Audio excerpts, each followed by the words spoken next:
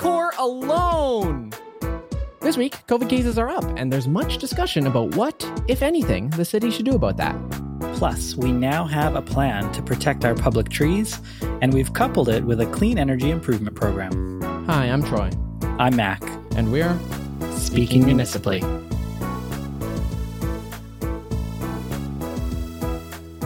Welcome back to Speaking Municipally, episode 144. Like fashion, everything is cyclical and COVID cases are up. And Mac, I really don't want this to become COVID the podcast. I was busy having my best summer ever, but I fear that's where we're trending. I'm gunning for that lottery announcement next week, but yeah, it looks like more of the same. And every episode starts the same way as well, with a rapid fire segment.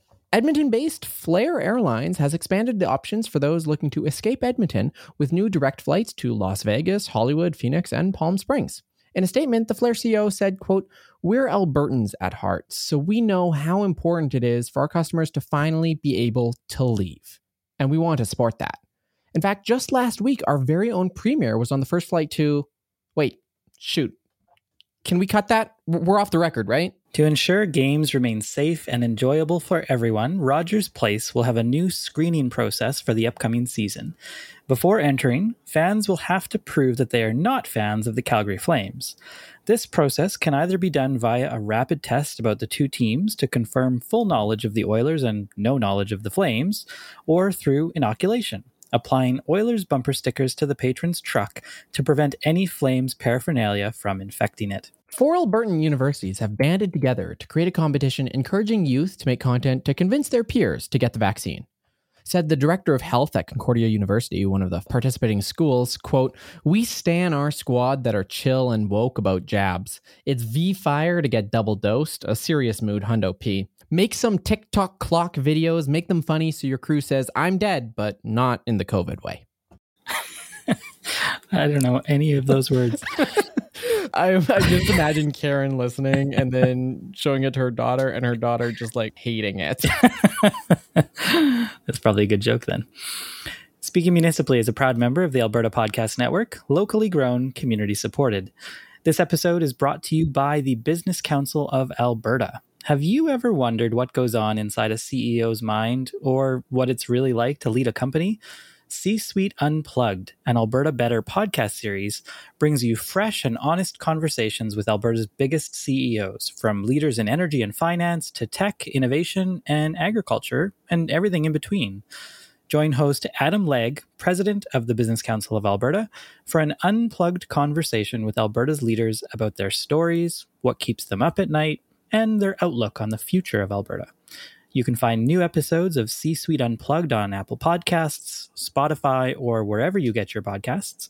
And you can also listen at businesscouncilab.com/Alberta Better Podcast. That's albertacouncilab.com/Alberta Better Podcast. New episodes drop every other Tuesday.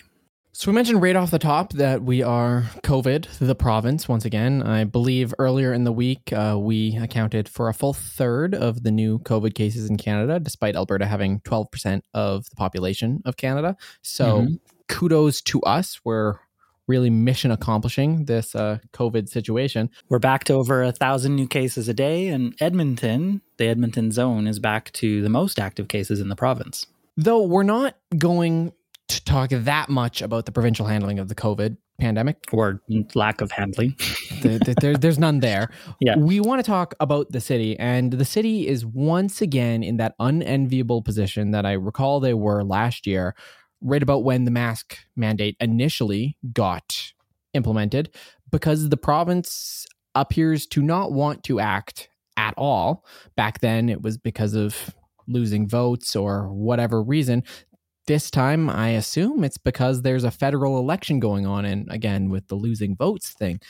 So city council's in that unenviable position of they have to decide what they want to do. And there's been much contention this week about what that should be. Right. At last August, they passed the temporary mandatory face coverings bylaw. And then later they updated it to make the deadline, the automatic repeal of that at the end of this calendar year. But of course, we know back in June, right for the start of July, council made some amendments to that bylaw to deactivate it. And so what that meant is they made some amendments that changed the bylaw to be aligned with the province's open for summer strategy. And it said if we are in stage 3, then we don't have to have masks on in Edmonton.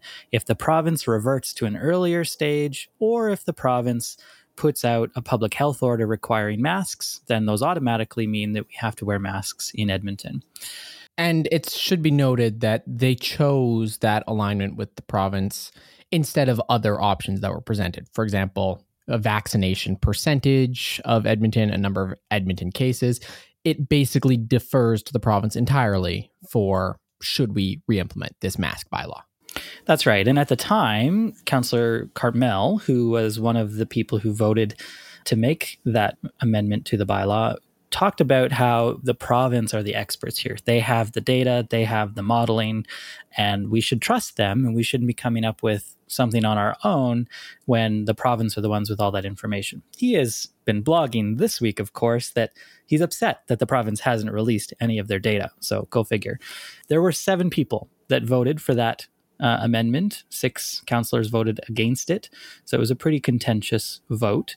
And a lot of the discussion I've seen this week has been about, if the city is going to do something, if council is going to once again take action when the province is not, how do they do that, given that half of them voted against it last time, and the ones that are most likely to want to implement a mask bylaw, Henderson, Walters, Paquette, Iveson, Knack, these are the councillors that lost and voted against that amendment back in June. I think the unfortunate thing with all of this is I don't really have an answer of how this happens. My intuition with something like this, based on how council has previously acted, is that none of the people who voted not to pass the amendment, none of the people who were on the side of keeping the mask bylaw in place are able to relitigate this issue. The rule on council is if you're on the losing side of a motion, you can't move to revisit it until either a year passes or an election happens. So that means in this case, it has to be Banga, Esslinger, Cartmel, Hamilton, Katarina, Nickel, or Zadok who would put a motion forward to say either we want to repeal this amendment or we want to make another amendment to this bylaw. That's right? That's my understanding of the issue. And now I remember we had talked earlier before the show and you said, well, what if council, one of the people who was on the quote unquote losing side, made a motion that said something to the effect of, we want to also instantiate this bylaw and reactivate it whenever cases in Edmonton go above a certain range, say 500 active cases. My thinking there is that it's not inconceivable that we could add something new to the bylaw that doesn't impact at all that amendment. Everything that was in that amendment still remains in the bylaw, still remains active. We're not relitigating that. We're not opening that back up again. But we add something new to it, another amendment that would allow us to activate the bylaw, separately from those other things. That, to me, seems like a material difference, but you maybe don't think that's the case. I can see both ways of it, and I think the answer to that question would have to go to both the clerks and even further, maybe to the chair of the meeting, and then maybe a contested ruling of the chair at council. At the end of the day, council can do whatever council allows itself to do. But there's 2 ways that could work out. One, you could say, sure, we're not materially reopening the debate on this. We're just adding an additional amendment to it. But if you set that threshold to something artificially low or below what we currently have, and the effect is that the mask mandate is instantly reactivated, sure, the mechanism might be slightly different, but what you've effectively done is said, neener, I got the mask mandate back, I win. Right. I assume council decorum is not quite that childish, but the point still stands. So I would suspect, and we've seen Councillor Knack talk a little bit to that effect, that the prevailing opinion on council is that one of those initial 7 has to be the one to stand up and say enough is enough in order to revisit this. Right.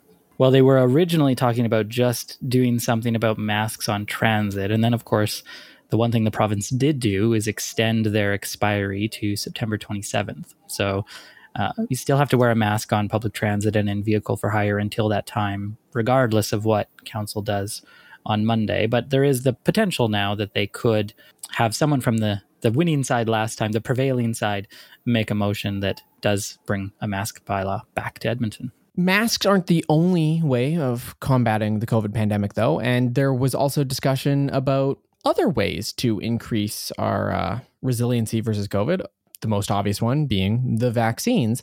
And there was discussion this week about potentially mandating vaccines for City of Edmonton staff. Yeah, the city manager, Andre Corbold, said that they're not currently requiring vaccines, but they are encouraging employees to go and get their double doses, of course. Staff have been asked to voluntarily and anonymously disclose if they've been vaccinated so that they can kind of get some idea of what the percentage is. And the reason this is starting to pick up steam is that the city has planned to have everyone back in the offices on September 20th. And so this discussion came up about, first of all, masks, but second of all, should we be requiring people to have vaccinations before they come back to work? And some other places across the country have been doing that, such as Toronto, for instance. It's not really related to this podcast, but it was absolutely fascinating to me that the Doug Ford government in Ontario has required all of his members of caucus to get vaccines. I think if Doug Ford can do it to politicians in Ontario, right, anyone can do it anywhere. Yeah, no doubt. And I actually, I think masks are good, obviously. They're a very simple thing that anybody can do. You can put on a mask and you can protect other people. But I would not at this point want to see masks in favor of vaccine mandates. I think what we really need to do is get our vaccination rates up to the 90% plus that the experts say we now need to properly combat Delta and other potential variants. And having vaccine mandates in place seemed like a really effective tool to help us do that. We don't quite have those mandates in place, and who knows if we will, but one mandate in place for the protection of some of our living things in Edmonton was the tree bylaw. We had talked about this in the past, that City Council was looking to protect their public tree assets. We talked about this on our episode with Dustin Bajer as well. And this week it seems to have passed, at least committee. And we now have a bylaw on the table that could protect our public trees. Yeah, when this first came up back in May, you'll recall that the discussion was all about how onerous and unfair it was for organizations like EPCOR and the telecommunications companies and infill developers to have to do this. EPCOR alone estimated that the previous proposal would require 8,000 permits a year and cost them thousands of dollars. Now, EPCOR has thousands of dollars, so maybe that's not such a big issue. And to put this into context, we're talking about just the city's public trees. These are the trees that are on public land, on boulevards. This is a small fraction of the number of trees we have in Edmonton. And it's not even close to the number of trees that we need to be planting according to city plan to get to our climate change goals by 2050. So this is like a very, very minor step. If we can't even protect the boulevard trees, what does that say about all of the other things we need to do for our urban forest? But anyway, at that time, committee sent it back to administration, said, go figure out how to solve this problem. And they came back with this new proposed bylaw, which, as you said, committee endorsed. They doubled the fines to $1,000. They introduced a blanket permit for utility and telecom companies for emergency work.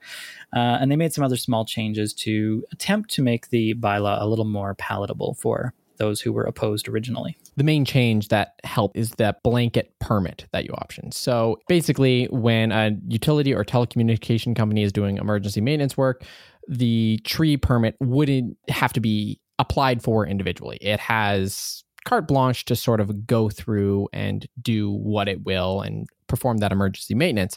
However, that's not completely free for all. Council also recommended that 10% of these be inspected. So, it's go do what you will. We trust you, but we'll verify it. Yeah, and there's a cost associated with that, obviously. And so they're proposing, $300 per permit, which would help generate some revenue, maybe as much as $620,000. But essentially, committee recommended that they direct administration to bring back a budget proposal. So they said, we like this bylaw. This will protect the trees. We got to figure out how to fund it. One of the ways we might do that is doubling the fines. Another way is charging for something, and you have to do some enforcement. So you have to bring us back some budget options so that in the fall, when the budget comes up, we can decide how much money do we want to put behind this protection of the trees that we have now endorsed.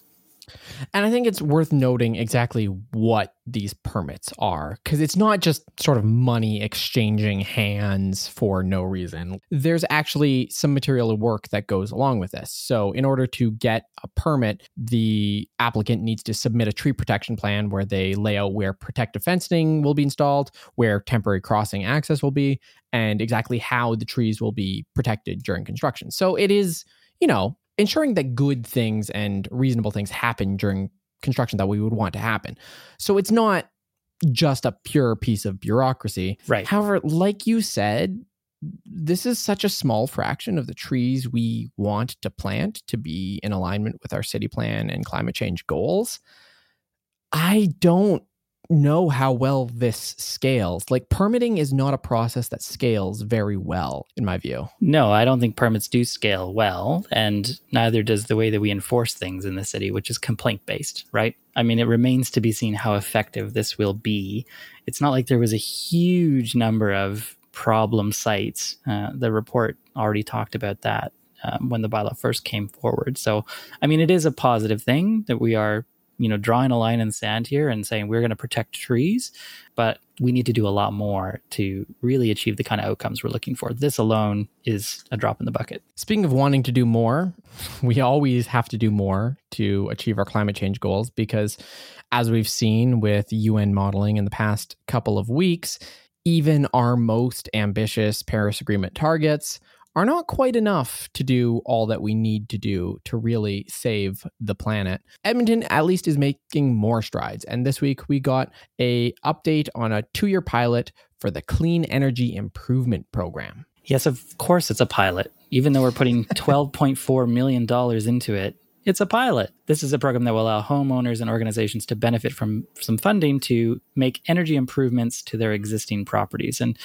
the significance of that is that the city's Energy Transition and Climate Resilience Advisory Committee estimates that about 80% of the buildings that we'll use in 2050 are already built. So it's not enough to just build new things more efficiently. We also need to make some retrofits to the buildings we already have to make them more energy efficient. And that's what this program is intended to do in a small way. We're talking about 80 residential properties and 20 commercial properties that this pilot will fund. And we don't even know what kind of greenhouse gas emissions we're going to save from this pilot, but it's a positive thing, I guess, in that we are starting to recognize that, it's not enough to just build new green things. We've got to deal with the building stock we already have as well. It wasn't really until I read that this week that it clicked to me. Most of what we have built, this is what we have. We have to make the best of it. So I thought that was a really fascinating addition and really, I think, helped sell the pilot. Mm-hmm. The other thing I really liked about this is, like you said, it's 80 residential and 20 commercial properties. Giving a number for how much, because essentially this is a rebate program. Yeah. And very much like the e-bike rebate program that, had way more applicants than it could ever pay out. I appreciate that they're giving a number here. We're not going to get, thousands of residential properties applying and then halfway through the city saying, sorry, we're out of money. Having this number up front, I think, is very helpful and probably will make the program function much better. Yeah, it's a good sign. And hopefully it is, as the mayor described it, a proof of concept, and that they can have additional rebate programs and other retrofit programs in the future. The city is actually not paying for that much of this. It's 12.4 million, but only 2.1 of that comes from the city, and most of the rest of it is coming from FCM, the Federation of Canadian Municipalities. So this is a good way to get some money from elsewhere to prove that this really can make a difference, in the hopes that City Council might choose to fund something like this themselves in the future, or to expand this program to address a larger number of buildings than the 100 that are in this. But I agree with you, having a breakdown like that, some targets, kind of setting those expectations up front, it means it's more likely that this pilot will be a success. Nothing in Edmonton says success better than opening a cannabis store. And this one is a little bit of a light one, but I love Taproot's chart of the week, because every week it's a chart It's perfect. It very, very well named series that you've got going on there. It's literally what it is. Yep. It was a chart of the week for cannabis licenses. And I knew Edmonton, of course, had an absurd number of cannabis stores. I look out my window and I could easily walk in under 5 minutes to, I think, 4 or 5 different cannabis stores. And I'm not even downtown. But it looks like the city of Edmonton is making it even easier to open up a cannabis store. Yeah, we have issued 151 cannabis retail licenses since 2018, 244 development permits, like hundreds. What that really means is that Alberta has more stores per 100,000 people than anywhere else in the country, except for maybe the Yukon. So if you want to buy cannabis, Alberta and Edmonton are the place to do it. We didn't talk about this last week, but what council did was decide to drop the license fees, and it's significant. Now the business license fees to run a cannabis retail store, instead of being $2,500, are just $255, and even less for a renewal. So that's a significant drop. And you asked before the show, like, why would we do that if we have so many stores? What is the rationale for that? And I don't have a good answer for that. But Councillor McKean, who apparently is the chairman of the Edmonton Cannabis Coalition. It makes sense that Councillor McKean would have that position. Just putting that out there. He said that this is potentially a way to deal with the black market. Apparently there's still, even amidst all of this legal cannabis, a thriving black market. To make it easier to set up even more pot shops is how they're going to address that, evidently. I don't buy that. We already have enough stores that I think anyone who doesn't want to use the black market doesn't have to. And I also am not completely convinced that the business license fee is the big deal breaker when you're opening a pot shop. I feel like there's a lot of other costs associated with it, but, you know, I'm not opposed to undue taxes.